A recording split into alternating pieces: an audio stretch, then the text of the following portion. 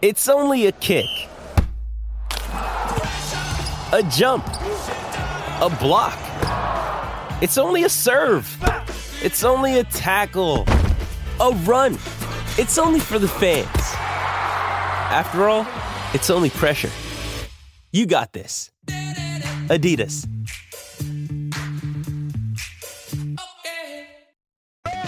I'm expressing with my full capabilities, and now I'm living in correctional facilities. Cause some don't agree with Watto in the chair. Yeah. A little bit of gangster, baby. That's what we're talking about. Please don't embarrass our guest on the show. But we've got Mitch Davis from New Zealand Thoroughbred Racing. We're going to talk a little bit of the old races, but he's a Hamilton Boys man. Is he? That's unfortunate. Very unfortunate. That is unfortunate. New Zealand Secondary Schools Water Polo Championships are on this weekend. We've just been talking about them, and they won it 2 years ago, Hamilton Boys. Lost the final last year to Rangi Toto, finished third at the North Islands, got another shot at the title. Fair play to them. They're winners. Yeah. They're not going to be used to losing. Yeah. Any jockeys or drivers come out of Hamilton Boys? Ooh, plenty of jockeys out of the Waikato. Yeah. A lot of them are domiciled there at Matamata and Cambridge. Sure, the likes of Opie and McNabb probably right out of there. I don't know where they're James based. McDonald's out of there. He's isn't definitely he? out of there. Yeah. He's Cambridge boy. He's obviously in Sydney now, but plenty of success comes from the Waikato. Probably St Paul's boys, to be fair. St Paul's. They probably are St Paul's boys, yeah. Well, normally how's it work down there? You guys produce some talent and then Correct. Hamilton take them. They just come in. They just come in and pay for the second year seventh form. Okay, now look, if you love your racing, check out loveracing.co.nz, your home of thoroughbred racing. And for all your thoroughbred racing news, previews, replays, profiles, and more, do download Love Racing or check out loveracing.nz. So loveracing.nz is the website. Okay, Mitch, let's have a look at racing over the weekend. For those that are into the horses, what can they look forward to? Yep, so it starts all today, actually.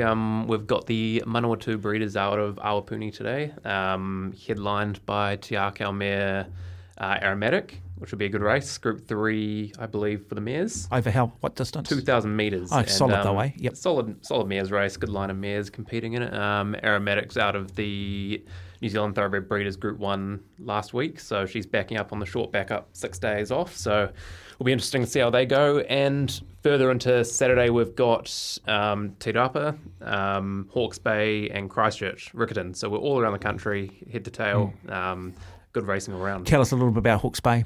Hawke's Bay, we've got the Hawke's Bay Sprint, headlined by the likes of Not Guilty and Gospodin. And then we've got the Hawke's Bay Cup, which is another top line of stayers. We've got Waisaki, the ex-Wellington Cup winner in that race. He looks to be an improver on a dry track. And then down to Riccarton, we've got the NZB Air Freight Stakes for the 3-year-old fillies over the mile, as well as the Easter Cup for the 2,000-metre horses later on in the day. So good racing, head to tail. Te Rapa? Te Rapa, it's a quieter day there, but still quality horses up in the north. They don't have any listed or feature events outside of their open handicap early in the day, but still some quality racing. Yeah, tracks this time of year, I imagine, start to get a little bit heavier, so that changes the game considerably, does it? Or the horses that are racing this time of the year tend to prefer the heavier tracks? Yeah, well, so there's some that will be starting to come up that will be wet trackers by trade. Others who will be, trying to search for the last dry tracks of the autumn. Quite funnily, we've got a good 4 track today out at Awapuni, which will be pretty good racing all round. Te Rapa, I think they were on a soft 6 potentially. Sorry, explain that definition. What does that mean? So a good 4 is the firmer range of tracks. Yep. Your soft is your next slightly damper range. Slightly rain affected, they get their toe in a little bit, and then heavy is the worst of the worst. Well, it gets down to a heavy 10, which is when they really start to get into the mud. How do you determine? And I know you're not a trainer here, so you might not be able to give me the answer. But at what point does a trainer decide that a horse is good in the heavy and another horse prefers the dry tracks? Or do you just decide to train them from when they're young in those conditions and just naturally get them accustomed to it? Yeah, as you said, I'm no trainer, but from my understanding, there's a multitude of factors. Some, it'll be down to their action, whether they've got like a high knee carriage, which can be great for ploughing through wetter conditions.